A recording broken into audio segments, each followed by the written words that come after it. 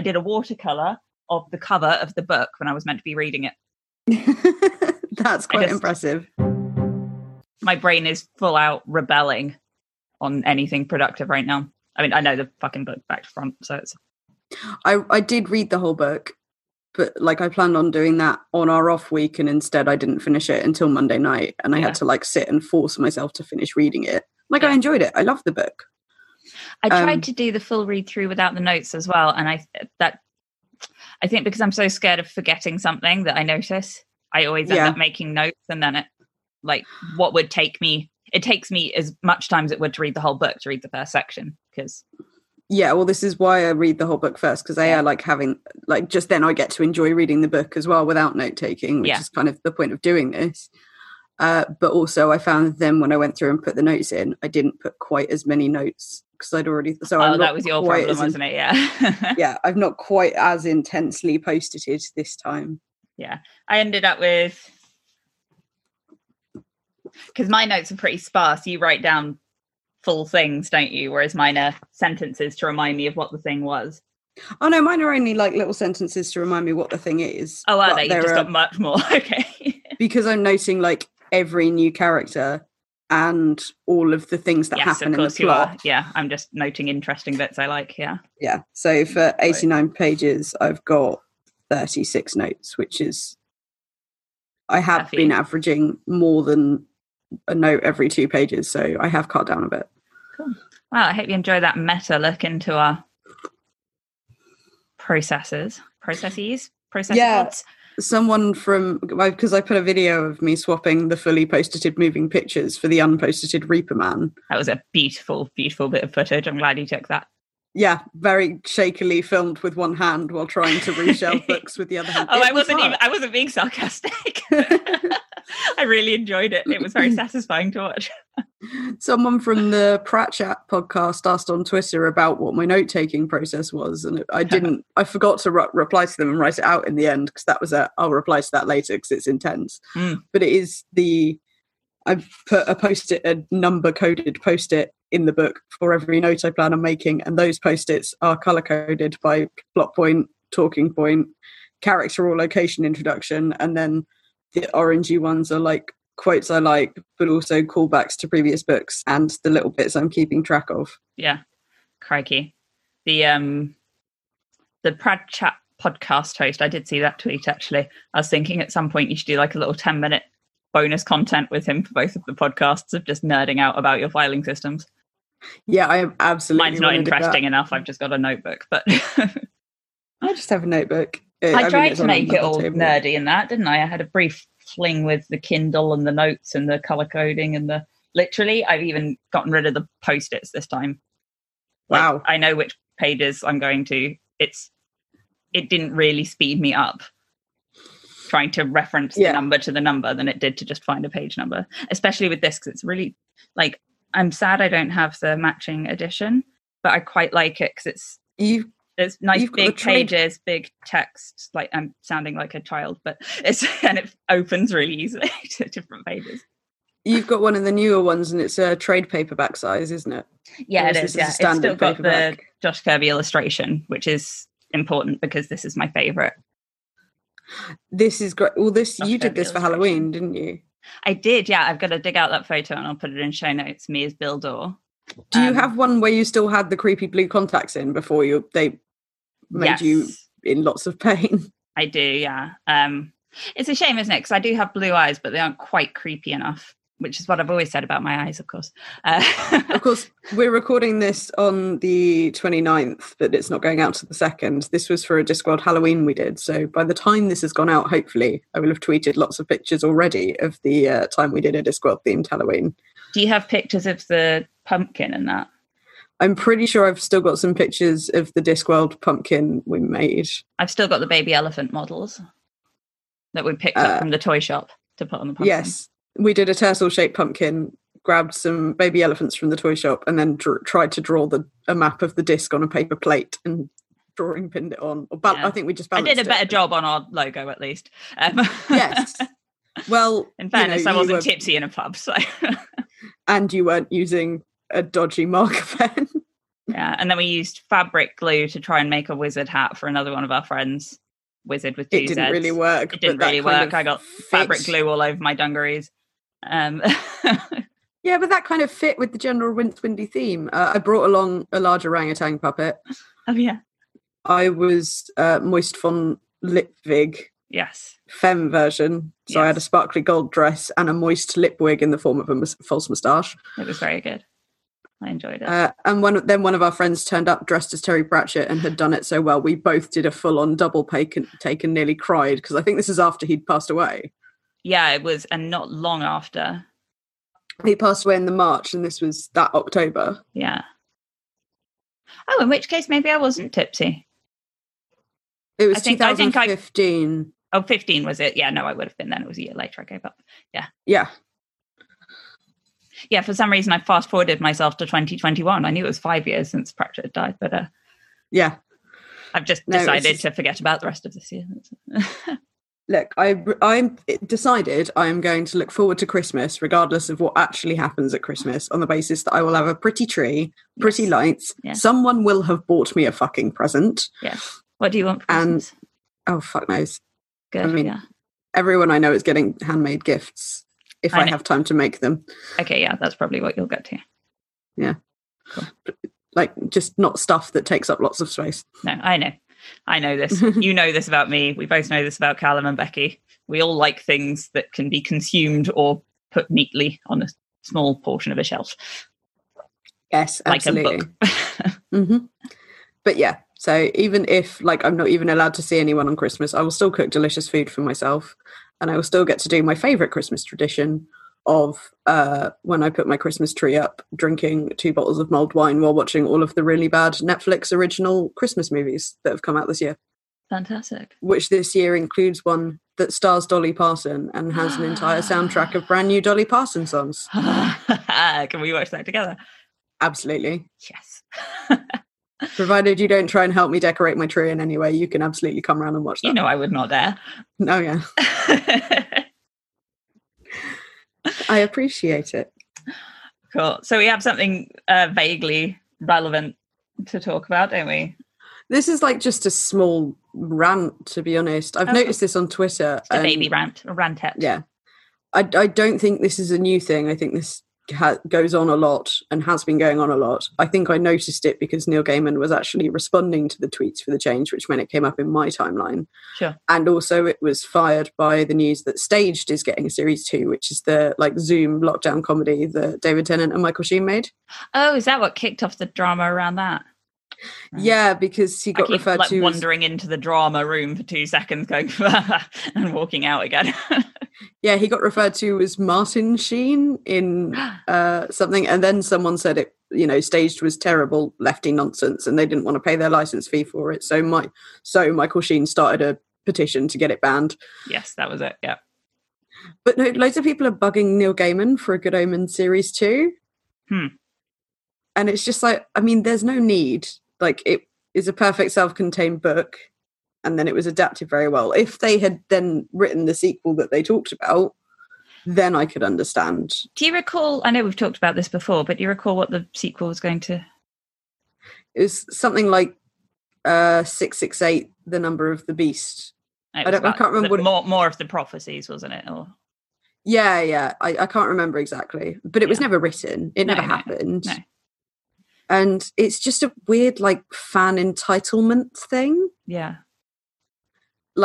Demanding something from a creator. And it's just the dude owes you. You've got a really good show. And then you don't need more of a good thing all of the time. Absolutely. I expect to throw a bit of a fit if it turned out, as it almost certainly would, not to be the same kind of thing, because one of the co-creators is dead now. Yeah. So it would be entirely... And while Gaiman can write very well and can probably emulate the style of Pratchett to some extent, the fact is that he is not replaceable because his ideas came from him. It's a weird... It's entitlement, it's rude, it's... just stop. You got a really nice thing. Enjoy the nice thing you have. Stop demanding more of it. It's like a toddler throwing a tantrum because you won't let them have a second piece of cake. Yeah, exactly. Yeah. I've got Except in this Mark case, Burroughs' book out at the moment, so Terry Pratchett's staring at me as I was like, talking about you, not to you, mate. Weird having a big face on something. I always keep the book face down when I have it next to me for recording, because otherwise I like worry what would Terry be thinking of this. Sorry, Mark. We love your book. Like an adulteress putting the photo down on the dresser. Yes, except I'm cheating on Terry Pratchett with more Terry Pratchett. Yeah, I was going to say with you. Oh dear. So yeah, that's just my little rant. It's one thing to just tweet a lot about the fact that you would love a Good Omens series 2, but stop tagging the guy who made it in it. Yeah. This is especially. Did we record our mutual rant on people bugging Patrick Rothfuss? That was on the podcast, wasn't it? Not just over a coffee. I think that one ended up on the podcast because we were talking about fan entitlement when we were talking about moving pictures. That's right. Yes, of course. That makes sense. But yeah. So yes, that was follow-up. Yeah, that is a bit of a follow-up. It does bug me. Remember, you are tweeting an actual human being. Also, selfishly, I don't want him to make a Good Omen series 2 because he's still working on that Neverwhere sequel and I really want to read it. Is he now? Yes, called The Seven Sisters.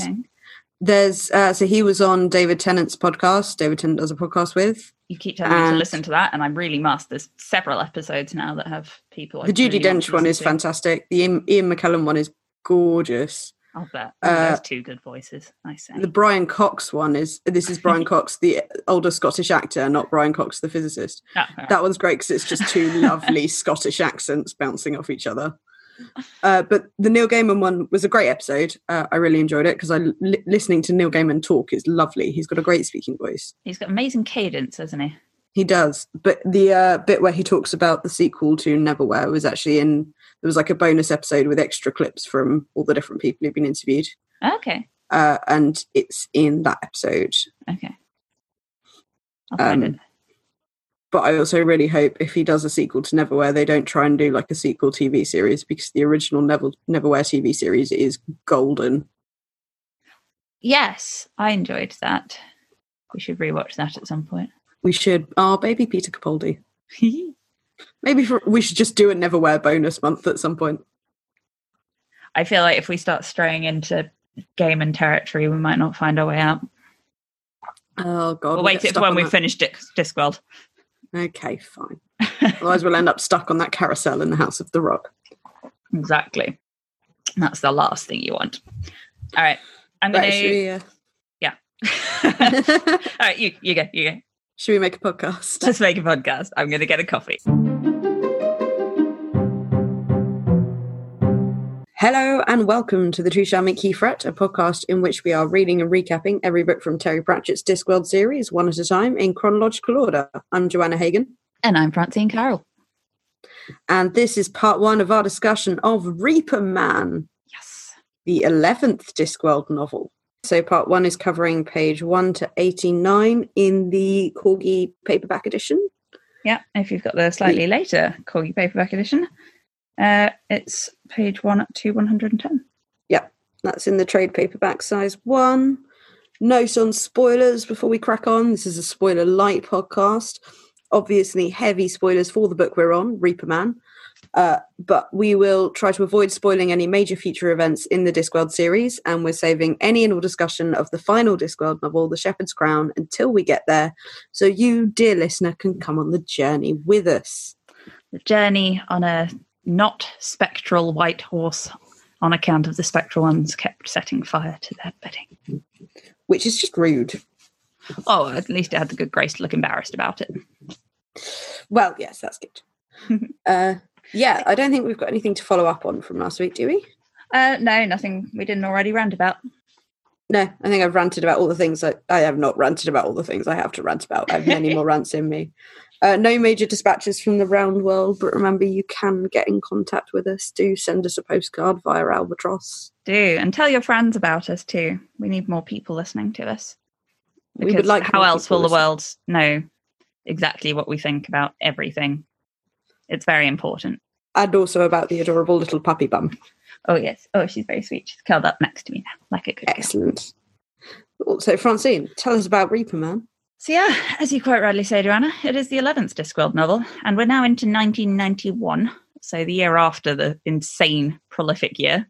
Mm-hmm. And it is May 1991, which means there's a couple of months before I was born. So And we nearly share a birthday. I was born. Yes, well, shut up, darling.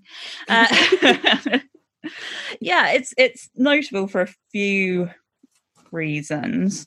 It's got quite an interesting use of typefaces, was one. Yeah, it's two different typefaces for the two different story arcs. Yeah. In early books, it was. Colin Smythe's website said, to make clear the two strands of the book to readers, since there were no chapters, different typefaces were initially used for each plot line. It was later felt to be unnecessary, and my edition doesn't have that. So yours must be a pretty early Corgi paperback. It is. Well, you can tell some countries still have it. Yeah, it's an early edition because it's priced at $3.99. Oh yeah, that'll do it. What have I got? $7.99. This must be pretty new. Yeah, this is the 1992 paperback. I don't have a first edition of this one. We're nearly into the section of Discworld where I've got first edition copies. Good, because I think my earliest one is Small Gods.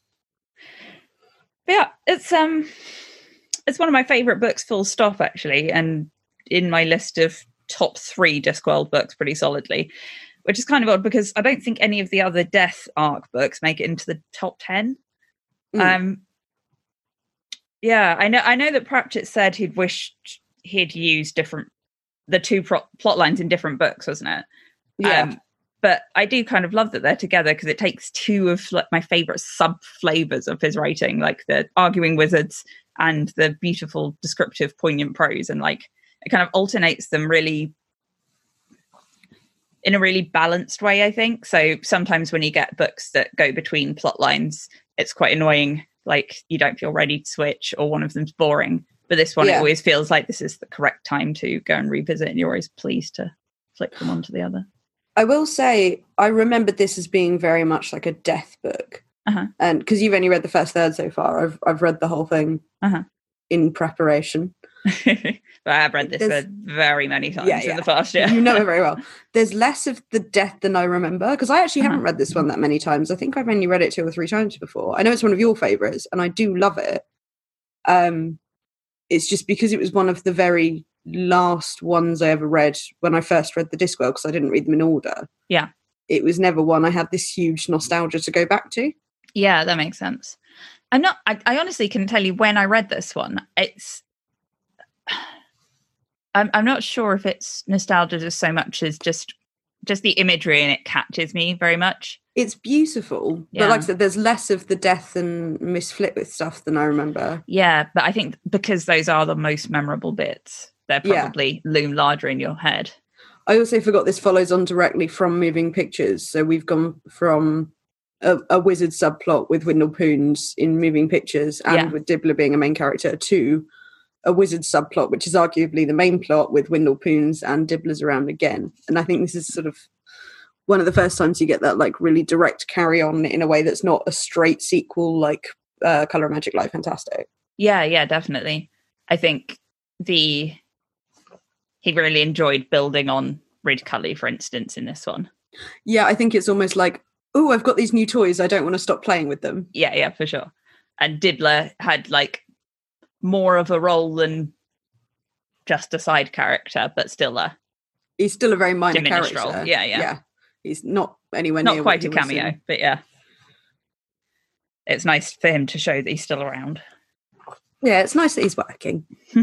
Happy for him. Working in a bun. But yeah, you found a little bit about it in Mark Burry's book, didn't you? Yeah, I've now taken just consulting Mark's book when we start every new one, because he's always got something nice to say. He refers to this as one of Pratchett's most poignant pieces of writing. In the book, Death discovers he's now due to die and resolves to spend the rest of his life working among humans. And a secondary plot involving a zombie wizard has a lot of fun with horror cliches and makes an especially savage point about consumerism. And Pratchett would later admit he wishes he'd used the 2 plots for separate novels. Yeah, that's where it is quite an interesting, but he also refers to it as mid-period Discworld. Yes, and I think that's accurate. Yes, the first 10 books are very this is early Discworld, and it's set up, and the dungeon dimensions are the villain more often than not. Yeah. Whereas we're now into, okay, the ball is rolling, and we're into, because almost peak Discworld. I'm not, it's like, the later books are still really good. But they're not what you think of straight away when you think Discworld. Yeah, when you think Discworld. And we're getting into also enough character arcs are set up that he will start going back to character arcs more and more. So, like, we're going to follow this with another Witches book, and then... Yeah, and I'd say Ankh-Morpork is now established. He'll still tweak it, and obviously it evolves as the books go on. But I think Ankh-Morpork as a city is now... Yeah. As it is, yeah. With the patrician, especially. Yeah. Like a predatory flamingo. Oh, that was such a good line. I enjoyed that. Also, I'm like slightly scared of flamingos. Are you? I mean, they're like, they look really cute from a distance, and then you get really close and they've got like evil faces. I think they just look like a stern schoolmaster. But pink. Yeah. I don't know. It's freaky. I get it. You're right. Birds are a bit freaky in general, but all birds are slightly like, they've not forgotten that they were dinosaurs. No, they have not. We won't start on my general fear of chickens. Oh dear. So, do you want to summarize? Are we there? Yes, I shall tell you what happened in this section. We begin with a brief discussion of Morris dancing, danced accurately only on the disc. On rolling planes of a sort, mysterious grey-robed figures discuss irregularities in the multiverse with Azrael, and a decision is made. Death, in his study, finds his own timer. We see short-lived mayflies and long-lived counting pines before discovering Windlepoons is about to die, but he's in for one last surprise. Death informs Albert that his end is nigh and buggers off to get a bit of living done first. Poons enjoys an old-fashioned goodbye party as the Bursar gets a bit nervous about the Grim Reaper's imminent arrival. Unfortunately, said Reaper has other plans, and Windle finds himself not entirely dead. He returns back to his body and to the dining room, much to the consternation of the rest of the faculty. Shelves start mysteriously filling as Poons goes for a walk and Red Shoe does a bit of anti-vital graffiti. The wizards discuss what to do with Windle as Poons goes for a dip in the River Ankh under a bridge thoroughly protected by Sergeant Colin. Poons continues his suicidal exploration of Ankh-Morpork until a ragtag bunch of senior wizards force a confrontation. The wizards attempt to give Windle a proper burial, and his coffin informs him of the Fresh Start Club. Poons considers hunting Death down properly. Death, now operating under the alias of Bill Dorr, gets himself a job at the Flitwick farm. Dibbler starts selling snow globes, not in a bun. As excess life force starts sloshing around and playing silly buggers, a candelabra unscrews itself and nearly destroys the senior wizarding faculty. The wizards and the priests and a few other guilds are invited to the palace to discuss the latest in paranormal phenomena, and Mrs. Cake chats to her spirit guide before having a funny turn and sets off to find a few wizards and get the world set to rights. So quite a lot does happen. Yeah, it's very, very... We'll set this up, we'll set this up, we'll set this up. Yeah, establishing shots. Is that what they're called? I'm trying to do media references now to impress you, but I have no idea. Okay. I'm going to say you're right because no one's on here to argue with me, and I can just ignore tweets that argue with me. I very rarely do ignore tweets, but you know. Yeah. Theoretically, if you wanted to. Yeah. I could. So on Helicopter and Lungcloth Watch, none of either, as far as I can see, sadly. On the other implied. No, not yet. Give me time. You got random stuff hovering. Yeah, there you go. Oh, candelabra unscrewing itself. That's basically a helicopter. Yeah, more or less. I think the concept is sound. At some point, I'm going to listen back through all of our old episodes and make a list of things I have decided are basically helicopters. That sounds stressful, but enjoy that. Yep. On the other little bits that we've been keeping track of, we don't open on the turtle. We do not. Which is a rarity. We open on Morris dancing, or the concept of. We do go to Ankh-Morpork, so we still haven't had a book that hasn't at least partially taken place in Ankh-Morpork. Yes. Death is here, so we still haven't had a book without Death. Obviously, he's here. The book is called Reaper Man, and he's on the front cover. That would have been a terrible disappointment. We also, the librarian... Sorry, that was a bit too enthusiastic. I must remember to lean away from the mic when I get excited. On page 19 in my copy, The librarian looked up the details for us, said the bursar, indicating a large orangutan who was trying to blow into a party squeaker. He is not explained. Aha! Ho ho! So, our diligence has paid off. Your yes. diligence, I notice. I need something to fill the hours. Absolutely. That's all. I know origami. I like how that's the next thing you jump to, not like laundry. God, no. That's basically origami. Yeah, folding. Because I definitely fold my clothes and don't just shove them in drawers. So what was your favourite quote? This was just really relatable. Everything was wrong these days. More thin, more fuzzy. No real life in anything. And their days were shorter. Something had gone wrong with the days. They were shorter days. Every day took an age to go by, which was odd because days plural went past like a stampede. Yeah. And just mood, big pandemic mood there. Absolutely. It's what they always tell you about getting old, isn't it? I think everyone's had a bit of a taste this year. Mm. I don't like it. I don't care for it. I shan't be getting old. That sounds a little defeatist, but what I mean is I will be enhanced by cybernetics and live forever. Yeah. Yes, that is definitely happening in our luxury dystopia that we're designing. Yes. Silk bandages, darling. Yes. Why is my laptop not overheating? I want it to warm my legs up. First world problems. Absolutely. So mine's a little later. Mm-hmm. Mine's on my page 77. I don't know where you're on yours, but it's the introduction of the village where Miss... Is she called Flitwick? Fuck me, I've forgotten her name. Not Flitwick. Help me out. It is Flitwick. Oh, it is Flitwick. Okay, good. Oh, Flitworth. Flitworth, sorry. I've written Flitwick by mistake. And we're going to end up making that mistake a lot, aren't we? Hopefully not now. Anyway, it's picture a landscape, the plain with rolling curves. It's late summer in the octarine grass country below the towering peaks of the high ram tops, and the predominant colours are umber and gold. Heat sears the landscape. Grasshoppers sizzle as in a frying pan. Even the air is too hot to move. It's the hottest summer in living memory, and in these parts, that's a long, long time. I love that bit. Just does a really, really good job of conjuring up a landscape that in one paragraph. Mm. And it really always catches me. And I'm not sure where it is exactly. One would assume he's thinking of England. Yeah. A long time ago. But it reminds me of like Cider with Rosie. I don't know if you've read that. That kind of... Yes. Yeah, that kind of very, very rural England that just doesn't exist anymore because transport's so easy. Yeah, that's that sort of feeling of when you're in summer in that place, it is an endless summer. Yeah. Kind of visited in Good Omens. Yes, in a slightly different way because it's more. But there's a difference between that sort of golden umber endless summer feeling to that everything is very green endless summer feeling. I think Good Omens is a very green summer. That's true. Yeah, I think like the summer 2018 here in England was everything was scorched, wasn't it?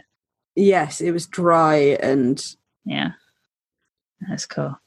Yeah, so I picked a bit of pretty prose to do rather than a funny bit today. It made me want to go and be outside somewhere in fields in the summer. Yes, unfortunately. Then we looked out the window and it is still drizzling. So we have a lot of characters, so we probably better start. Yeah, this is because it's the first part of the book, this is where we meet most of the new people. So we start off with the auditors. Mm-hmm. Who I love because they are the best, most sinister villain. They are the nothings. Ever. Yeah, because they are what they want is nothing. Call back a very long way. I think we hinted at them when we were talking about. I believe they very briefly cropped up. Oh God. Oh, we've only done 10 books, Joe. We have, but. It's been a year. It has, yeah. Oh, yeah, so this is our birthday episode. Oh, is it? Oh, happy birthday, Joanna. It's not quite exactly, but we started in November last year and it's going out. This is the first episode in November this year, so it's not going out on the actual birthday, but it's close as damn it. Nice. Well, yes. Haven't we done well? Kept up something for an entire year. I ought to have made a cake. Well, I couldn't have any, so that would have been kind of sad for me. Quite sad for me sitting here with a tiny cake and a little candle in it. Oh well, happy birthday podcast. Yes, the auditors have briefly cropped up before. I think this is the first time we get them speaking, though, and I think that's one of the cleverest little things is the speaking without quotation marks. Yeah, do you think the thing where they disappear if they refer to themselves, do you see that as like a natural thing that happens because personality means chaos, or are the rest of the auditors murdering them for that reason? I think the former. I think it's an automatic thing. Yeah, I think you're probably right. Once it starts developing a personality, it stops being what they are supposed to be and therefore stops existing. Yeah, okay. I'll take that. Yes, mild spoiler, but these creatures will pop up again in future books, and they are always just a marvellously chilling villain. Mm-hmm. And the villains of one of my sort of favourite, least read ones, if that makes sense. Obviously, when we meet the auditors, we've also got Azrael. Yes, I thought the name sounded familiar, and you bothered looking it up. Yeah, he's the angel of death in Islam and Judaism, potentially an archangel, depending on like which translations and which texts you read. Mm-hmm. One of the bits of mythology about him is that he is covered in billions of eyes for every human life that will ever existed, and the idea is when all human life stops. So many eyes. Yes, an eye closes every time someone dies. So the idea is when every human is gone, he's blind. Gosh. There's lots of interesting mythology about him, but I like the way he's not. There's no explanation of him here. He's just this clearly huge deity. Not even a deity, because deities are petty and small on the Discworld. A force. Yeah, he's this huge force. He's not. Well, he's not even just a Discworld thing. They're sort of outside of all the universes because he's almost time. Is he? I can't. Because he's next to the opposite of a clock, which is a countdown timer, obviously, I guess. Yeah, he's sort of he's outside of time. Yeah. It's like with the whole thing, he'll be blind when the last life is gone in the mythology. Yeah. He is there outside of time waiting for it to click down. Mm-hmm. It's described as he's in his prison of a billion years, which I thought was a lovely line. Mm. And then on to we have the Mayfly interlude and the Counting Pines interlude. I thought that was lovely. I love the Mayfly interlude. I remember when all this was fields. It's still fields. I remember when it was better fields. And there was a cow. It's clever because although it's just a fun couple of pretty almost throwaway comedy scenes, it does make you think. Makes you think of the human life in comparison to longer things and how silly all our little concerns are and all that kind of. Yes, it was a lovely bit of perspective. Back in my day, there was more cow here. What's a cow? Well. Also, I quite like with the Counting Pines of sort of, wow, that was a sharp one. What was that winter just then? Yeah. Call that a winter. Was it they trembled uneasily in a week-long gale? But we think it involves sawdust. It's a lovely thought, especially the thought of winter passing by that quickly because... yeah. Feels like being stung by a bee. Absolutely. So Wendell Poons. Good old Wendell. We enjoyed Wendell last book. He's a lovely chap. He was just being wheeled about in his steampunk wheelchair. Yeah, his wheelchair doesn't really feature much in this section. It would kind of get in the way. It would. I feel for him though. I wonder if the wheelchair died. Does it have a soul? Is it now haunting the corridors of the university? We did put it in characters, didn't we? Exactly. But yeah, Wendell is suddenly incredibly knowledgeable and strong, and yes, still 130. And he's an interesting take on zombies, isn't he? Really, because he's the concept being that as soon as you can access every function of your body, you can kind of force it to do things against the longer term benefit. Yeah, I had a note of this later, but yeah, the whole idea of self-control. Yeah. And having to literally look at this and work out, like, hang on, what does the spleen do? Yeah. And I really enjoy that section because sort of has to teach himself how to have a body again. And the first thing he says when he makes it into the dining hall is, I think I may be able to metabolize alcohol. Yes. Which is very wizardly. He's just kind of vaguely irritated by the whole thing and would quite like to die and get on with getting to the next life. And I like that he's so sort of nonplussed by it all. He's sort of well, I appear to not be going anywhere, so I might as well get back in the body. Yes. And well, once you've lived for 130 years, nothing surprises you, I suppose. Yes, I'm terribly sorry these holy symbols aren't doing anything to me. Yes, no, I'm happy for you to bury me. Sorry, it's nice of you to go to all this trouble. I like the exchange with the celery. It's like, no, I'm sure it's it's the feel of the thing. If you think bashing a steak into me, and I'll hold the celery, and Ridcully's like, oh yes, that's the spirit, old chap. I'll say. They're all very good to each other. Well. Before we get on to the rest of the wizards, we only see Albert once, really, in the book. Yes, just a little reminder that he's there, really, isn't it? One of the things at stake if Death does die. Yeah, I wish we got a bit more Albert, because he's obviously having to face his own mortality alongside Death, since... I can imagine there was more that got cut for brevity's sake, because it does almost feel like the start of an arc that didn't finish. Mm. But yeah, there's a lot that happens in a shortish book anyway, so. Yes, this is one of the shorter ones as well. This one's less than 300 pages in my edition. Yeah. But I feel for Albert. He's having a horrible time, and he still thinks, oh, well, I better get the place set up for the next chap, just to, Well, I think he's hoping he'll be rehired. Well, yes. But yeah, poor old Albert. Well, Death is... obviously thinking of more important things. He's like, I finally got time to spend. Albert's almost an afterthought then. Yeah, I do feel for Albert. I don't think Death really gives him enough time to process everything, and I get it, Yeah, never mind. Anyway, so on Wizards. The rest of the senior faculty, we meet a few of them, obviously. We've got the Bursar. Poor Bursar, slowly losing his sanity already by the end of section 1. Yes, there's a lovely little explanation of Bursar as a kindly if nervous soul who quite enjoyed his job because no other wizard wanted it. All the paperwork of the university tended to accumulate into in his office, which meant he went to bed tired at night but slept soundly and didn't have to check very hard for unexpected scorpions in his nightshirt. And yeah, I like that he's having quite a nice time. It does, but he seems like he's quite a naturally neurotic person, and his balance has been massively thrown off by the arrival of Ridcully. The arrival of Ridcully, the events of moving pictures, immediately followed by Windle Poons coming back to life. Yes, and then stuff unscrewing itself. I like the Bursar didn't eat much but lived on his nerves. And it was his unfortunate fate to be sitting opposite the doors when Windle Poon smashed them in. He bit through his wooden spoon.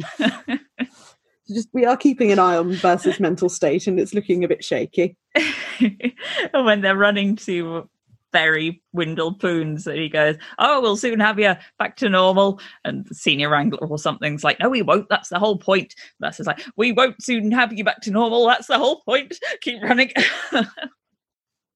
He means well. He's very sweet. I love the Bursar. And then Mustrum Ridcully. Yes, now he's a properly fleshed out, terrifying, lovable character in his not getting the point, which turns out to be the useful part of being a leader. If somebody explains it to you for longer than 5 minutes, it was probably important. Yeah. If they give up after 2 minutes, it's fine. There's more Mustrum Ridcully than one body could reasonably contain. I don't know if our listeners got this impression from Moving Pictures, but this is absolutely one of our very favourite characters. He is just a perfect anti-wizard, which is the key to the... Well, not to all of it, but to a lot of the dialogue between wizards. The fact that the rest of them are fairly similar in their set ways, bickering... eating unhealthily, living unhealthily ways, and then you've got the foil in there. I like also that he is the thing that shifts the wizards as like a character arc B-plot thing that keep coming back from what they were in the early books, which is lots of scheming and villainy and... Yeah, no one's going to take out Ridcully. Yeah, he's sort of got rid of all that fighting for who's going to be the Arch-Chancellor bollocks. Yeah, He's ushered in a new age of dinners and bickering rather than straight up murdering. He's also ditched the sinister, haunted Arch-Chancellor's hat that was the cause of so much commotion in sorcery. Oh, yeah. In favour of an adapted one for his outgoing lifestyle. It had fishing flies, a small pistol crossbow, and the pointy bit holds a small bottle of brandy. He did not like it when it floated away. No. It's an excellent design. I want a hat that can contain lots of extra little things just in case. I expect we could fashion you one. Quite I'm not possibly. saying it'll be stylish. I can make it stylish. A tactical beret with lots of pockets. Right, tactical beret. I'll add that to my to-sew list. I also enjoy that Ridcully has made someone make him a sort of jogging suit. Yeah, he's walking around in a wizardly tracksuit. That's very sweet. And also I want to highlight that this book states he wanted the university to form its own football team for the big city game on Hogswatch Day. Yes, which we will see a long time from now. That might eventually come to fruition. So we've also got the Senior Wrangler. I forgot that his title was kind of explained. Yeah, we were talking about some of the fun titles when we were talking about moving pictures. We've got things like the Lecturer in Recent Runes. Yeah. In some senses of learning, the Senior Wrangler is a leading philosopher. In others, he's merely someone who looks after horses. The Senior Wrangler at the Unseen University was a philosopher who looked like a horse. But a Senior Wrangler is actually a thing. Oh, yeah. So a Wrangler is a name to people who get firsts in maths at Cambridge. Oh. And the Senior Wrangler is the person who I think has come top or something at Cambridge University, which shows once again that old British institutions have stupid names for everything. Oh, they do. They're very, very, very silly. But So, they have yeah. lovely libraries, so we'll forgive them. And then some- also at the Wizard, also at the university, not a wizard, we have Modo, who's Yes. one of my small favourites in this book, just because he's so fucking zen about everything. Yeah. Sort of, heard you was dead, Mr. Poons. I was. Well, I see you got over it then. Yeah. Relights his pipe as he sees someone smash through the walls, like, you see some interesting things in this job. Yeah. He is that fun, grizzled old gardener who's just accepted lots of things are going to happen. Yeah, doesn't freak out when his 500-year-old lawn is ripped up. He's like, wow, it's all right, replant it, 500 years will fly by, it'll be good as new. Yeah. The only thing he really cares about is his compost piles. Yeah, I almost did a deep dive on composting and then decided not to because it will take up far too much time because I actually want to be interested in that for gardening reasons. Yes, I'm thinking about doing some at-home composting. I think on the whole, I do not want mine to be quite as interesting as Modo's. No, I don't think we should have that. I'm sure it probably breaks some kind of weird EU law about what people are allowed to have in their gardens. Yeah, we'll come back to the compost heaps later, I think. I think we might. We also very briefly see Red Shoe, who is dead, graffitiing. Yes. What was the graffiti? His first graffiti? Dead, yes. Gone, no. God, ever the slogan writer of Ankh-Morpork is our Red Shoe. Is this our first look I at think Mr. this Shoe? is our first Red Shoe. Oh, well. We've got Sergeant That's it. Colon's specific brand of policing. Yep, he's guarding the massive bridge from theft. The Brass Bridge. I was trying to remember the name of it yesterday when I was talking about detritus retraining as a support. Oh, yes. So yeah, the Brass Bridge has not yet been stolen, and I think we can only conclude that's because Fred Colon has stood on it so diligently. Yeah, having a fag. he's made sure it's not being stolen. Yeah. So good on Fred. Absolutely. Working hard. That's what we like to see. Cut Me Own Throat Dibbler is running around. Come into a bit of luck. Snow Globe. Yeah, come into a bit of Snow Globe. Who I like how he went and checked that it was probably legal first. Like, Yeah, I don't he want to did get ask. into real trouble. I think that's what I like about Dibbler is the fact that he's a raging capitalist, but he's not evil. No, He's just he's got a line. He's amoral, not immoral, I think. Yes. He sticks to the law and he's quite nice and Wow. respectful. Yeah. Ish. Yeah. Yes, Miss Flitworth. Miss Flitworth is the old lady who takes in our lovely Death as a farmhand. Yeah, so I haven't mentioned Death yet. I've put him in here as Bill Dorr, the alias he takes on. Yeah, we only see him briefly as Death to start with. Yes. He has his realisation, goes off to live his life, and then, yes, he finds Miss Flitworth and her lovely farmhouse. And she's very interesting from the start, and I think he does a good job with the suspense building there, because he's talking about the building. Yeah, it's a beautiful line. It's a room for harnesses and dogs, a room where oilskins are hung up to dry. There's a beer barrel by the door, flagstones on the floor and along the ceiling beams, hooks for bacon. There's a scrub table that 30 hungry men could sit down at. There are no men, there are no dogs, there is no beer, there is no bacon. Why is she living alone up here, and why has she got this house made for many men and lots of activity? And Bill Dorr is welcomed so quickly, even though it doesn't seem like she needs him quite yet. Yeah, and she's sort of quite patient with him and his lack of a name. Like, she's Mr. clever. Sky? Nobody's called Mr. Sky. Sure. And it's like she knows he's making his name up, and she can tell he's never done this before. Bill Dorr's a great name, though. It is. The word door is quite good. I mean, it makes up the ostensible loveliest sentence. It's cellar door, isn't it? But yes, or loveliest phrase. But Bill Dorr is nearly as good, I'd say. I enjoy Bill Dorr, and yeah, she's just quite happy to have him come and work. She's not going to ask a lot of questions. She'll keep him fed of an evening. Yeah, we'll find out more about her in the next section, but it's a good introduction. It is a very good introduction. Vetinari is here. Love a bit of Vetinari. Yeah, he's a little alarmed to start with. He's slightly alarmed. But I like that this is the first explanation, I think, of the relationship between the university and Vetinari. Absolute ruler and nearly benevolent dictator of Ankh-Morpork. It's kind of battle of wills. Yes. So sort of you need to pay taxes. No, we don't. Well, you ought to. So, no, we're not going to do that.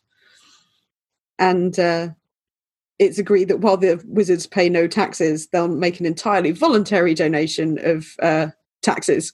The patrician said they wouldn't want to know about hard terms. The wizard said that there's a ruler back in the Century of the Dragonfly who tried to tell the university what to do. The patrician could come and have a look at him if he liked. The patrician said that he would. He truly would. And that's it. I also quite like that this is another completely different style to the auditors' conversation without quotation marks. Mm. And it's... Yeah. Because it's a summary of a conversation. It's a summary of a conversation, but it's also because they're saying all these things on the surface and so much is going on underneath. Yeah. It's sort of like, this is so not what they actually meant to say that it's not even worth saying that they said it. Yeah, absolutely.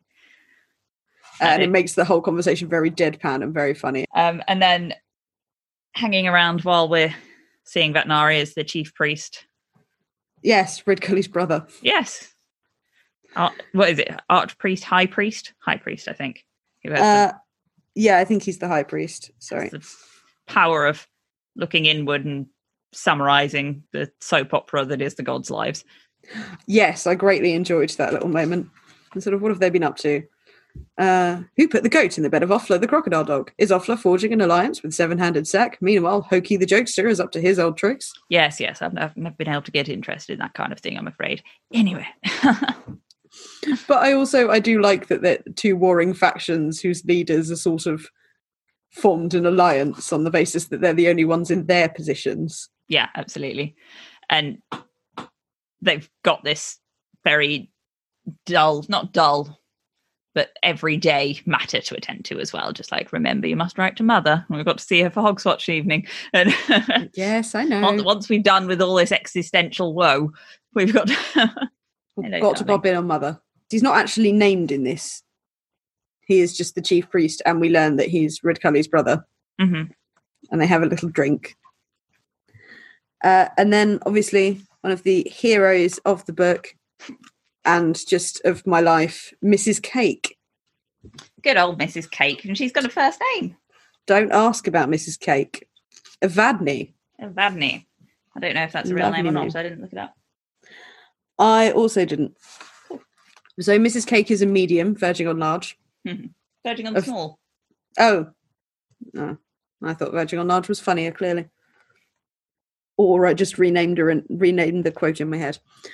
I like Mrs. Cake. She is very entertaining, and I like the fact that all of the priests are terrified of her. Yeah, just because she goes in and kind of argues theology. While also taking over things like the cleaning rota. Yeah. Sacrificial stone scrubbing, honorary vestigial virgining. It's clear that Terry Pratchett has had a vague idea of Mrs. Cake in his head for some time. I mean, she's she the psychic who ran away in the first book, or certainly it was a proto her, if not her. Yes, and her name has cropped up a couple of times, usually in a "Don't ask about Mrs. Cake." Yeah. I think even the chief priest has a throwaway line about how you have horrible things from the dungeon dimensions. We have Mrs. Cake. Yeah.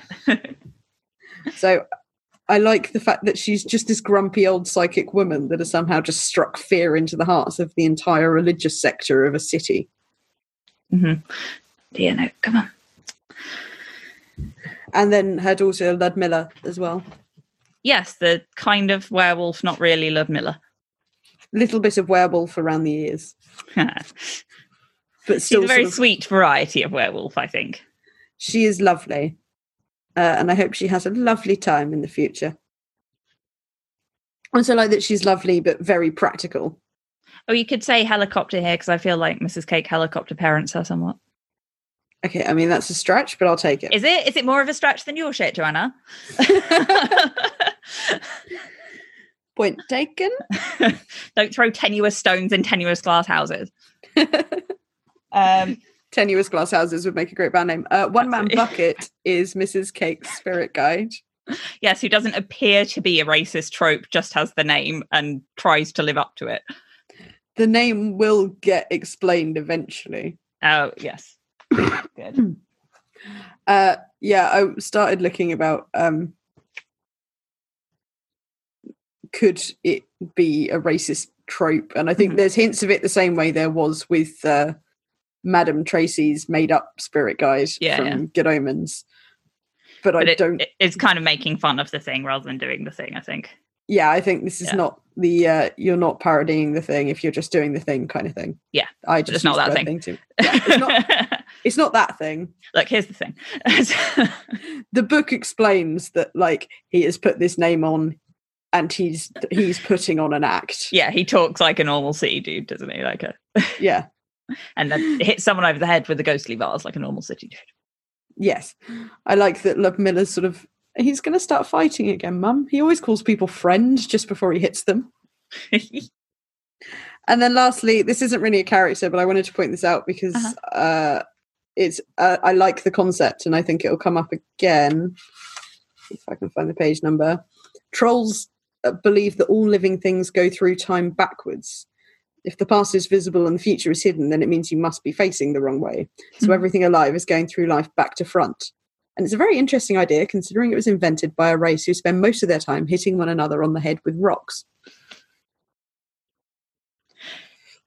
I also like the way their place in society is kind of built upon, especially as it will keep changing. When Poons goes into the shades and sees trolls kind of walking tall, not hiding themselves as they do in the richer parts of Ankh-Morpork, where they move with exaggerated caution in case they accidentally club someone to death and eat them. Yes. They've sort of moved on from where we were in Moving Pictures, where they're trying to integrate into society and they're doing it more and more. Yeah, and it's nice to see the kind of continued evolution of that. It's not something he just changed suddenly to make them monsters and then integrated. No, he integrates them slowly and it works. Yeah. There's also a throwaway line about Red Cully getting into a wrestling match with Detritus. Yeah. Who is currently working as an odd job man at the Mended Drum from the sounds of it. Good old Detritus. I love him. He was so sweet in the last book. He is. I love him. I hope we see him again. So yeah, as far as locations go, we've already talked about Octarine Grass Country and Miss Flitworth's farm. Obviously, we are also in Ankh-Morpork. And so remember the Guild of Merchants basically formed the Guild of Tourism in The Colour of Magic. Yeah, some time ago. Yes. They have a famous publication, Welcome to Ankh-Morpork, City of 1,000 Surprises, that claims that you, the visitor, will be assured of a warm welcome in the countless inns and hostelries of this ancient city, where many specialise in catering for the taste of guest from distant part. So if you are man, troll, dwarf, goblin or nom, Ankh-Morpork will raise your glass convivial and say, cheer, here looking at you, kid, up you bottom. It's like a badly translated instruction pamphlet. It's like, who wrote that? It's kind of a mix of medieval and bad Google Translate, and I love it. But also, look at how far Ankh-Morpork has come from Two Flower and his little guidebook at the his little phrase book thing at the beginning of Colour and Magic. Yeah, absolutely. We've moved up in the world. We have. It's a rich, bustling, cosmopolitan city now. Yes. Definitely won't get murdered. With possibly a little bit of murder around the ears. Yeah, it's just a tiny, tiny bit. All right. So, I think this is a good time to take a little break because the dog has found something and is trying to eat it. So yeah, little bits we liked. Mm-hmm. I already talked about Poons and his efforts at self-control. But zombies. Zombies. I could have easily delivered like a whole PowerPoint presentation on this, but I've restrained myself. Thank you very much. So the lecturer Recent Runes points out that people can be turned into zombies. You don't need magic, just the liver of a certain rare fish and the extract of a particular kind of root. Yep. And the Arch-Chancellor makes a comment about not trusting religions with someone that smiles all the time. So this is a reference to Haitian, to voodoo. Yeah. Which is a religion based in West Africa, practiced throughout Haiti and the Caribbean and other places with African heritage. The whole idea of the zombie legend is very much based in Haitian culture, and it's some anthropologists theorize that some of that comes from slavery and the idea that when you die, you're reborn into a real life because slavery is not a real life. Yeah. Which is the more depressing end of it. But I was looking at the actual making of zombie powder. Mm-hmm. So there are most people who follow the voodoo religion believe zombies are myths, but some believe zombies are people revived by someone called a Bokor, which is a particular type of voodoo practitioner. Okay. And they use herbs and shells and fish and animal parts to create concoctions, including zombie powders, which do contain a deadly neurotoxin found in pufferfish. Fun. And apparently used carefully at sublethal doses, it might actually cause zombie-like symptoms such as difficulty walking, mental confusion, and respiratory problems. Right. But it can also lead to paralysis and coma, so it could cause someone to appear dead and then be buried alive and later revived. Oh, I see. So there is actually quite a lot of accuracy in that little bit. Yes. Although I think everyone dismisses it out of hand. Yes, yeah. They do. It's the senior wrangler. Yes. No, it's the lecturer in Recent Runes. Oh, I'm sorry. Right. Yes. Yes. The senior wrangler who has the ability to put treacle in the conversation. Absolutely. The god that smiles all the time is a reference to Baron Samedi. Yes. Which I just want to point out here because it might come up again soon. Never trust a god who smiles all the time and wears a top hat. That's my motto. That's a strange motto. But I like overly specific mottos. See, I don't mind the gods that smile all the time and wear hot top hats. It's the ones that live on mountains, throw lightning bolts and dress up as swans to shag women that I have issues with. But this is not a podcast about why Zeus is a dickhead. But he is a dickhead, you're quite right. Yeah, fuck Zeus. The original fuckboy. Auto-condimenting. Mm. This is Mustrum Ridcully is an auto-condimenter. And what is an auto-condimenter, Joanna? Someone who will certainly put salt and probably pepper on whatever meal you put in front of them, regardless of how much it's got on it and how it tastes. Behavioural psychologists working for fast food outlets around the universe have saved billions, whatever the local currency is, by noting the auto-condimenting phenomenon and advising their employers to leave seasoning out in the first place. This is really true. I didn't actually research that further from that footnote. I'm fully willing to take it as fact because... Yeah, for sure. Depending on the outlet, I can definitely imagine that happening. It's you look at places like McDonald's, like the tiny little changes that save them millions. Yeah, the main reason things like French fries are salted as soon as they come out of a deep fryer it's less to do with seasoning and more to do with it continues to drive moisture away, so they stay crispy for longer and don't go soggy. Oh, okay. Is that a good idea with oven fries as well, then? Should I salt them after they come out, not before? Yeah. Not before they go in, rather. Yeah. Yeah, salt them after. Okay, cool. Because with most things, you salt stuff before you cook it, don't you? But okay, fries after. Fries after. Noted. I mean, that's why, like, you use salt to get, like, good crackling on roast pork or, like, good crispy roast potatoes. Yeah. But yes, I obviously, as a chef, dislike people who season their food without trying it first, because I season my food very well when I cook it. See, I sometimes season my food before I try it, but that's because I know I've cooked it and I've cooked it for other people's tastes, and then I'll sit down and add a buttload of pepper. Yeah. On my bowl, yeah. Well, yeah, also if I'm cooking for other people, like, I will quite often do things like adding hot sauce and chili afterwards, because the quantities in which I am willing to consume hot sauce are not the same as other people's. And again, I appreciate that about you. But also I am very much a Ridcully in that he's got all the salt, 3 different kinds of pepper, 4 different kinds of mustard, 4 different kinds of vinegar, 15 different kinds of chutney, and the Wow Wow sauce. We should get you a little carrying thing.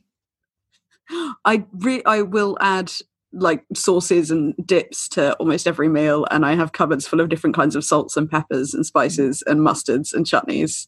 A condiment's an acceptable present for you? Oh yes, I love condiments. Okay, good. I'm always excited by condiments. Is there any particular ones you don't like? Not that I can think of. Like, do you like mustard? I love mustard. Okay, I always have like 5 different kinds of mustard. Cool. I always buy mustard, but I never get through it in time. I know it lasts forever, but I feel like it shouldn't.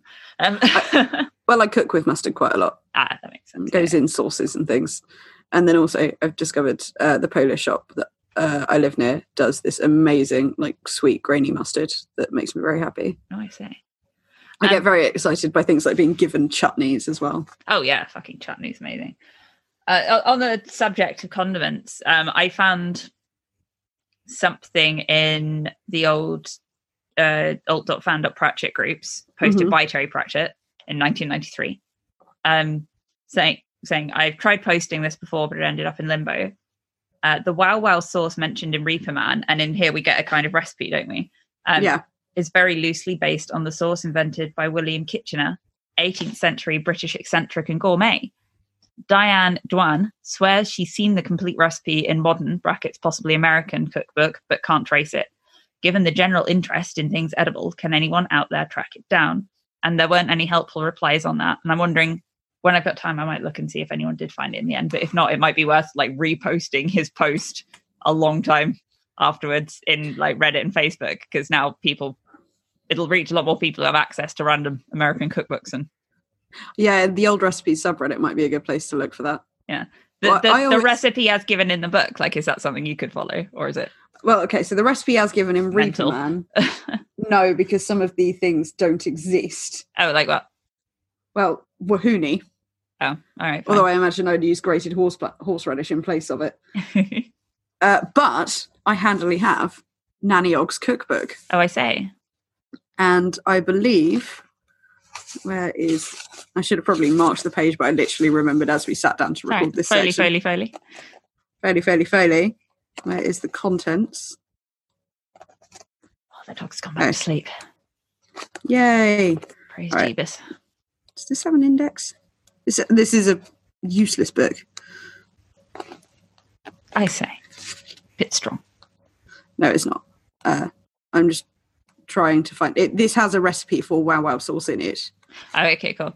Yeah, it'll be fun to maybe make it, and I want to see if I can track down that original one. Partly because Pratchett asked for it and didn't get it, and partly because I love random old shit like that. So. There's loads of recipes in this that I want to try. There's a librarian's recipe for bananas, which consists of take 1 banana. Good. Or, as the librarian would say, ook. There's also a banana dip mentioned. That I'm not even going to consider trying to make on the basis that I am offended by the concept. Okay, well, I might try and make it then. Okay. By that, I mean, I might make some banana-flavoured Angel Delight or something. So the Wow Wow sauce recipe in this, it does explain it's not quite a genuine recipe, but is slightly more stable. Involves butter, an egg, flour, beef stock, mustard, vinegar, port, mushroom concentrate, salt and pepper, parsley, and pickled walnuts. Oh, right. Well, if you can substitute the beef stock, I'll partake of that. Yeah, I can make a vegetarian version of that. Nice. That sounds interesting. Pickled walnuts, eh? Oh, I love pickled walnuts. I don't think I've tried them. I will eat almost anything if it's pickled. The one exemption from that is pickled eggs, which are an abomination. I have eaten one pickled egg. I was forced to try one not too long ago, and it was an unpleasant experience for me. I did not enjoy it. It just tastes like horribly textured vinegar. Well, this is the thing. I really like pickled things. I love the taste of vinegar, but I don't really like the texture of hard-boiled eggs. Is pickled egg something that exists out of this country, do you think? It must do. Yeah?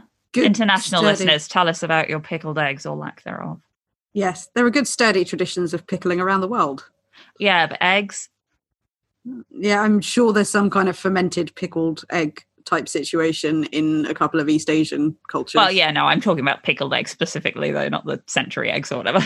Oh, yeah, no, let's not talk about the century eggs. So I'm going to try and make Wow Wow sauce. Cool. Warn the Alchemist Guild. They might be able to help. Without saltpeter and the other ingredients for gunpowder. Saltpeter you can get for cooking, though. Saltpeter you put on cow's tongue and things. Yes. In Irish recipes. Yeah. So you make red beef. Yeah. My boss's Irish friend brought me some over at some point when I was cooking ox tongue jack. Yes. But I'm still not going to add it to my sauce. Yeah, okay, fair enough. Just in case you do make a small explosion. There it is. I've heard that referred to by some Irish people as gunpowder beef. Oh, cute. Because that's the joke about Ridcully's uncle eating it and he's fine. And then he adds some charcoal and... Yeah. Oh, that's what the charcoal's for. I see.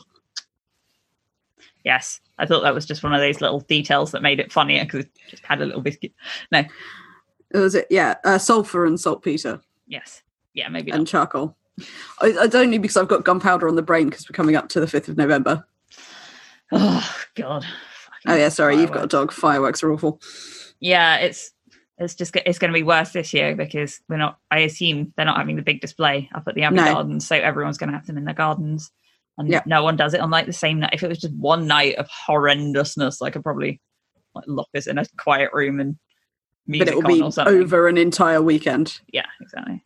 And then throw in that a presidential election is happening a couple of days before. Oh, yeah, that's soon. 4th. Good, I guess, yeah. Or I think we should know by the 4th. Anyway, reading the future. Yeah, staying on the topic of food, kind of. Mrs. Cake reads the future in a bowl of porridge or whatever comes up. So it's one of these headology things again. You pretend to read it in something cool for the customers, but you can read it in whatever. You could read it in a bowl of porridge. Just wondering what you'd read your futures in. I think probably coffee for me. Yeah, I was about to say coffee, actually. Just black coffee. Just like, yeah, your future's it says just black. Sorry. Well, that's depressing.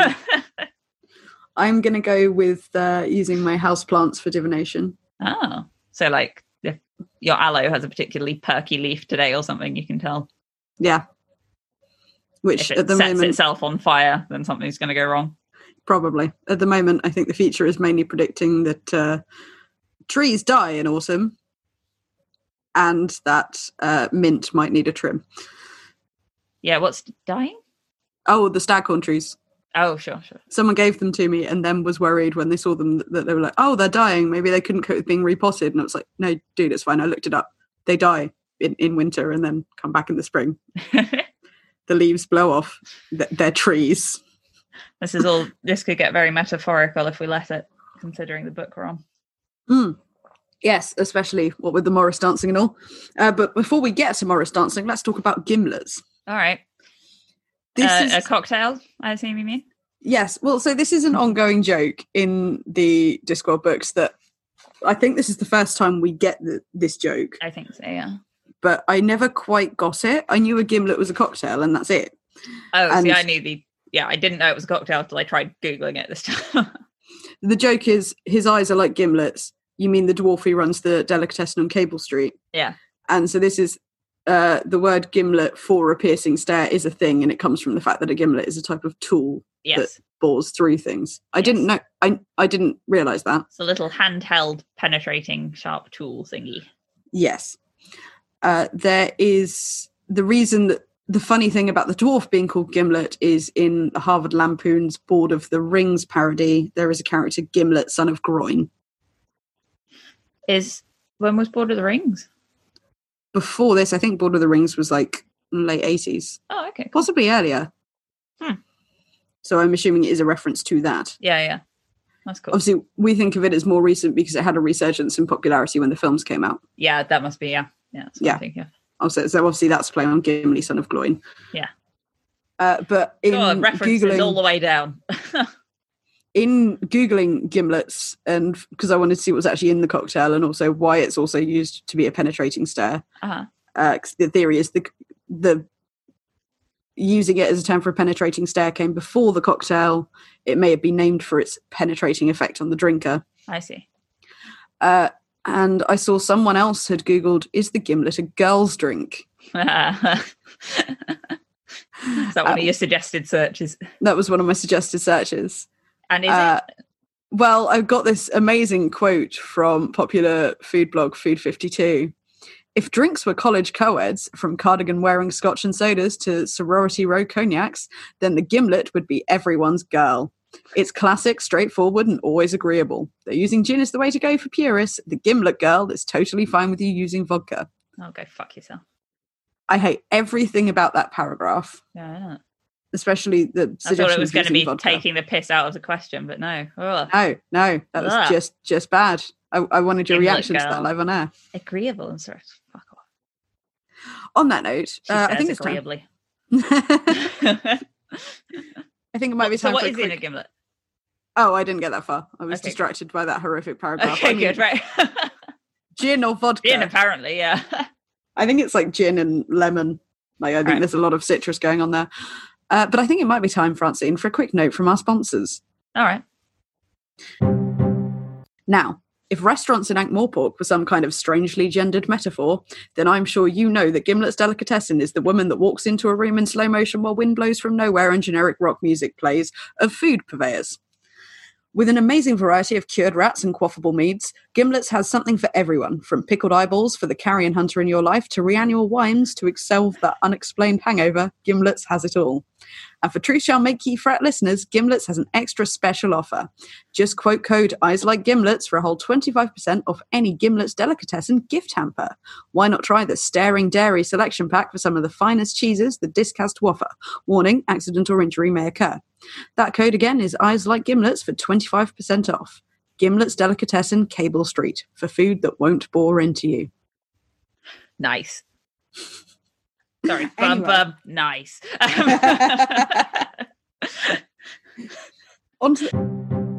We don't actually have like a lot of particularly good one. We don't actually have like a lot of really big stuff to talk about this. No, I think it all gets a bit. It's going to get very heavy, so I want to enjoy the lighter parts of this book while we're here. Yeah, this is all, as we said, very establishing stuff. I had like a million little bits I liked written down, and just there's a lot of tiny concepts that don't really have much discussion in them that I loved. But yeah, yes. As you say, there's not a huge amount here, but that's all right. So where are we starting with our talking points? I thought we'd start with some Morris dancing. Oh, Jesus, fuck, all right. I'll get the bells. I did not learn to Morris dance for the podcast, mostly because it's very difficult to do it in a blanket fort. Yes. I love. There's probably a specific kink of like confined blanket space fort Morris dancing. Listeners, if that is your kink, please don't tell us. Not to yuck your yum. Don't kiss and tell. Don't stick and bucket dancing. You. Anyway, sorry, tell me about something that isn't what I'm talking about, for God's sake. I love Morris dancing as a concept just for trying to explain it to people who have not grown up in a country where it's popular. Not was it last year before last, I think I had some Canadian friends staying with me, and there was some kind of town fair thing on that meant that Morris dancing was happening in the town. Yeah, that happens occasionally where we live.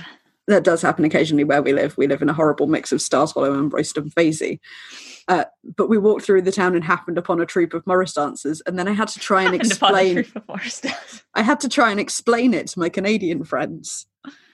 Yeah, I guess I was going to say, like, probably a lot of countries have stupid ancient folk dances. Well, I guess I'm not allowed to call it stupid if it's not my country. But I wonder how, in Canada and Australia and America, the New World. Well, in the New World, there is some popular Morris dancing, often from expats, because it completely fell out of favour and then kind of had a weird resurgence. So I did a bit of research. The possible origin of the name comes from Moorish, which is, similar word because it was exotic and different. It was originally a courtly dance. And it sort of made its way out into... Sorry. You're imagining very straight-faced, beautifully dressed Morris dancers. A clink, clink. The first spelling of it as Morris was recorded in the late 17th century, which is also where it sort of found itself not being a courtly dance, but going out into rural settings. All right. There's lots of different types of Morris dancing. So you've got the Cotswold Morris, which is normally danced with handkerchiefs or sticks. The Northwest Morris, which apparently is more military in style. Oh. The Border Morris from the English-Welsh border, and that's the one that's occasionally danced with blackened faces, which apparently is more to do with mining traditions and covering of identity than blackface. I think a lot of the troops now have moved to like dark green and stuff, though. Yeah, they do paint their faces not black, because even if it's not intended as blackface, it's just like, just don't do it. The Long Sword Dance, which is dance with rigid swords. That sounds fun. Yeah. That's, Confined space longsword Morris dancing. That's my kink. That's the Yorkshire and South Durham one. The Northumberland and County Durham. Violent up north, isn't it? Yeah. Militaristic longsword. Northumberland and County Durham have rapper sword, which is danced with shorter flexible swords. And then Cambridgeshire, so our neck of the woods-ish, or close to, has molly dancing. And these were feast dances to collect money during harsh winters, and it's called molly dancing because one of the dancers would be in drag, basically. But the reason I wanted to look it up is I wanted to look at the seasonal origins. Sure. And so whether it was traditionally danced at the changing of the seasons. And the answer is yes, but not to herald the changing of the seasons. It would quite often be part of village events, and those would be celebrations of seasonal shifting. But this is one of those things where I feel like Terry Pratchett's added to the folklore and it's better now. Oh, well, this is actually a line from Wikipedia article on Morris dancing. The success of Terry Pratchett's Discworld novels has seen the entirely invented dark Morris tradition being brought to life in some form by genuine Morris sides, such as the Witchman Morris and Jack Frost Morris. Fantastic. So while it is related to traditional seasonal festivals, the completely made up dark Morris is now traditionally danced. And obviously that's something from... It gets sort of referenced here that they dance darker Morris as the seasons go to winter. It will get eventually a bit more background. Yeah, we'll go a bit meta when we get to that. Yes. We'll have a look at the real life troops that have come from the Discworld. For our listeners who have read all of the books, I highly recommend the Steel Eye Span album, Wintersmith. Yeah. Which has an amazing Dark Morris song on it. Oh, I don't think you could... Now. That they are so good. I love that album. Anyway, it's a great album. Yeah, I should say that I do realise that the New World will have its own ancient folk dances from native populations. In case anyone calls me out on that, I just mean the Canadians that you know specifically, and the Americans we know specifically. Yes. But it is still fun to happen upon a Morris troupe and then have to explain to your tourist friends what the fuck is happening. Well, it's kind of Well, what did you tell them? I just sort of said, it's just this weird English thing and we don't really like to talk about it. Oh, yeah, I like that. Well done. Don't look them in the eyes and keep walking. This town, our town. Anti-crimes. Anti-crimes? Anti-crimes, this is just a little footnote, but I like the idea. When Dibbler finds a cupboard full of snow globes, that didn't originally belong to him. And he's wondering if someone broke in and put them there. In accordance with the fundamental law that everything in the multiverse has its opposite, anti-crimes do exist. Giving someone something isn't the opposite of a robbery. To be an anti-crime, it has to be done in such a way as to cause outrage and or humiliation to the victim. So breaking and decorating, proffering with embarrassment, whitemailing, such as threatening to reveal to his enemies a mobster's secret donations to charity. So it'd be like me sending a picture of Jack cuddling the little puppy to his like mates manly at the farm. Yeah. Yeah. I was about to say his mates at the farm is bullshit. Everyone there loves dogs too, but you know what I mean. Yeah. So yes, what would be a good anti-crime to perform on you? On me? Oh, okay. So humiliation and or embarrassment, it would be to come in and visibly correct some of my writing. Oh yeah, that's a good one. Yeah. I like that. How about you? I'm trying to think of something. Like maybe like deep clean your kitchen or something. Yeah, deep cleaning my kitchen, or like organizing my books in a way that makes it all a lot more functional, because they are organized in a way that is very specific to me. Yeah. But I'm sure there would be better ways to. So yeah, breaking into my house and just reorganizing all of my books so it all works really well and flows smoothly. Yeah. And then that's like an ongoing humiliation, because like, well, this works, so I'm going to keep it, but yeah. I think that would be my ultimate anti-crime. I like it. Good stuff. So cuckoo. Yeah, so the little snow globey fellas are little cuckoo parasites, obviously. Yeah. And I thought I'd have a look at that. They're called brood parasites, which is quite a creepy name. Yeah. But yeah, so cuckoo's the best known, and they've got like 100 host species that they put their eggs in. But more relevant to this, most brood parasites are very breed specific in who they target. Right. So they will evolve to have identical eggs to a specific bird. Right. So like these snow globes are very specific to humans, and humans who live in Ankh-Morpork even more so. Yes, because they've got models of things like the university and the palace. Yeah. And but yeah, so they can end up in kind of like an arms race with the host species. So the host species starts getting more and more paranoid, and the parasite species starts getting better and better at mimicry. So, that's really cool. Yeah. So most brood parasites are birds, but as we like bees, I thought I'd give a little shout out to cuckoo bees. Are a group of species known as kleptoparasites. Klepto, of course, meaning steal, because the larvae left in host nests aren't directly fed by the hosts. They just steal the food. Nice. Fish have something called mouth-brooding parasites, but I didn't want to look into that, so I didn't. Yeah, that's fair. I don't want to know about mouth-brooding parasites. You're welcome, everybody. Thank you. Thank you. And on that, Francine, do you have an obscure reference finial for me? I do, and it's less disgusting. Oh, good. That's nice. So when Windlepoons is looking at his diary, or they're looking at Windlepoons' diary, the other wizards, it's labelled as Windlepoons' his diary. And obviously that's there to show that it's a very old thing. And it made me look twice. I wondered if it was the very old origin of the possessive apostrophe, so that it was eventually truncated, because I know we used to have a possessive es suffix. Yeah. So it would be like Windlepoons' diary. Yeah. So I found a blog post, which I'll link, that led me to a wiki article, which I'll link, called on his genitive. It's called a his genitive. So it turns out it's not a linear evolution from like Jack his hat to Jack his hat to Jack's hat. Right. It just had a couple of heydays as like an alternative. So in Old English, you get the possessive es, for instance, but the his genitive pops up in the 1200s for a bit. It's all a bit up in the air exactly when it came and went, obviously, because we're talking so long ago. There's only so many documents we've still got, but I have bookmarks and further reading on it. And then came up again in the 1400s and 1500s, and then has kind of pretty much fucked off since. But I quite like it as an I think we should bring it back. Yeah. In the first iteration, it was always the his used, or spelt without an H sometimes, so it was is occasionally. So it would be Joanna, his mug. Right. So it's nothing to do with gender. No, or it was just the male assumed, as language often is. But considering it was spelled without an H so often, possibly not. Again, it's so hard to tell because we don't know how it was said exactly. Yes. It could have been Joanna Easmug.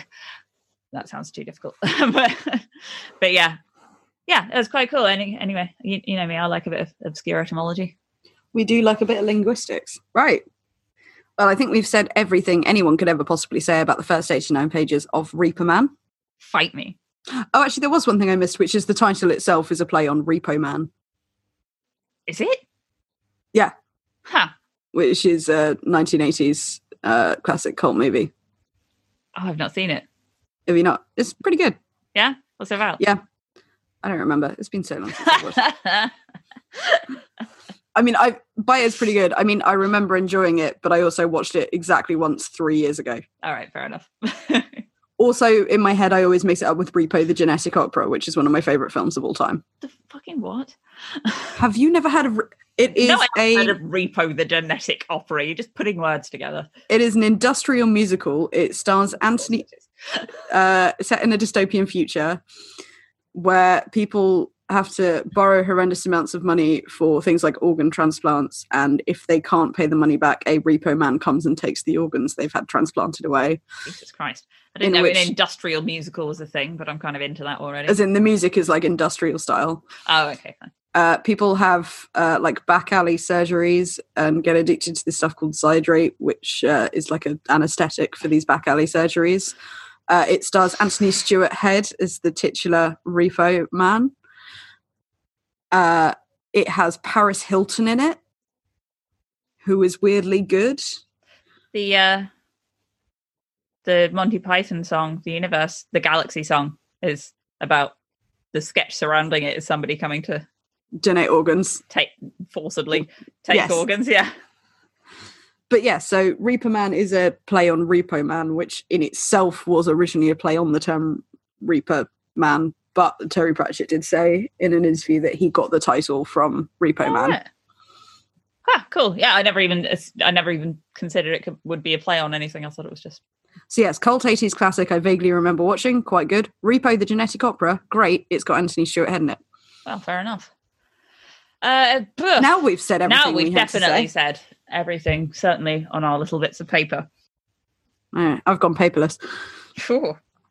Thank you for listening to The Truth Shall Make You Fret. Please rate and review us wherever you get your podcast because it helps other people find us. And do tell other people about the podcast. Yeah, I feel like that's possibly even more important. Yes. Tell people. If you know someone who likes Terry Pratchett, go, oh, hey, have you listened to this really cool podcast where people sometimes talk about Pratchett and talk about food a lot? Yeah. I mean, you don't have to say it like that. If you would like to send us a dispatch from the round world, you can follow us on Instagram at The Truth Shall Make You Fret, on Twitter at Make You Fret Pod, on Facebook at The Truth Shall Make You Fret. You can join our subreddit, r/TTSMYF. Which I occasionally remember to put stuff on. Yeah. You can also email us your thoughts, queries, castles, albatrosses, and snacks, thetruthshallmakeyoufretpod@gmail.com. We will be back next week to talk about part 2 of Reaper Man. I don't know where part 2 is going to end yet. I will tweet it. And in the meantime, dear listener, don't let us detain you.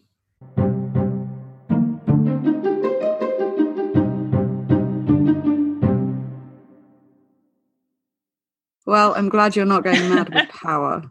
Thank you for not going mad.